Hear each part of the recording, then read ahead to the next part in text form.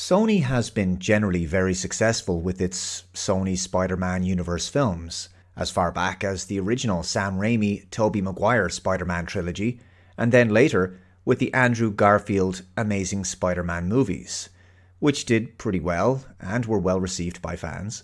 The first Venom film did very well at the box office. The second film, Let There Be Carnage, still did pretty good but was not as successful as the first. And of course the MCU Spider-Man films with Tom Holland, Homecoming, Far From Home and No Way Home were all critically and financially successful.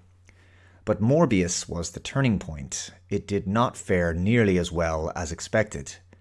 But unfortunately for the SSU, a new low has now been achieved. Madame Web is officially an unmitigated disaster. This article is from ScreenRant.com. Madame Web officially breaks a 22-year Sony Spider-Man box office record. Madame Web officially breaks a 22-year Sony Spider-Man box office record, although it's not a record the movie hoped to achieve in theatres. So the article has very succinctly broken down the domestic opening weekends at the box office for the last 14 SSU movies. And as you can see, Spider-Man No Way Home is at the top spot with $260.1 million, a massive success. Then there's a sizable gap to Spider-Man 3, $151 million. Across the Spider-Verse, $120.6 million. Homecoming, $117 million. Spider-Man from 2002, $114.8 million. Spider-Man Far From Home, $92.5 million. The Amazing Spider-Man 2, $91.6 million. Venom, Let There Be Carnage, $90 million. Spider-Man 2, $80.2 million. I'm actually surprised it wasn't higher. That's a great film. The Amazing Spider-Man 1, $62 million. Morbius, $39 million. And Spider-Man Into the Spider-Verse, $35.3 million. And finally, Madame Web, $17.6 million. So that's its opening 3-day weekend. So it's a clear box office failure. If we go to Box Office Mojo, at the time of making this video, the film has brought in $51 million worldwide. The budget for the movie is $80 million.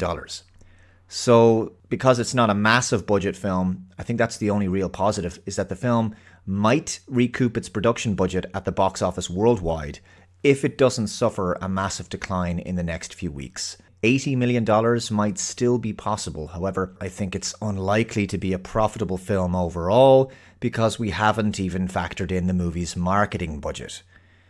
One has to ask at this point why these kinds of films are being made at all. We've already discussed the trailer. There's nothing there that would really entice many people to go and see this movie. Madame Web and these other characters are very obscure to general cinema-going audiences, with no real name recognition as superheroes. The film looks like an exercise in fixture fulfillment, if I'm honest. And it looks like a very lazy, predictable story. The dialogue doesn't look good. The reviews are also appalling. This is the latest ratings from Rotten Tomatoes. 13% critic score, 55% audience score, 43% for all audience scores. It looks like another movie which only the most die-hard comic book movie and superhero fan would actually pay money to go to see in the cinema. It's difficult to believe that the studio signed off on this movie actually believing it would be a critical and commercial success. Now, I know all Hollywood movies are tax write-offs, obviously, but it's hard to imagine that films like this get greenlit for any other reason than to write off expenses against taxes. Call me cynical, but there you have it. Thank you very much for watching. Let me know your thoughts in the comments below. Take care, and I'll see you next time. Bye-bye.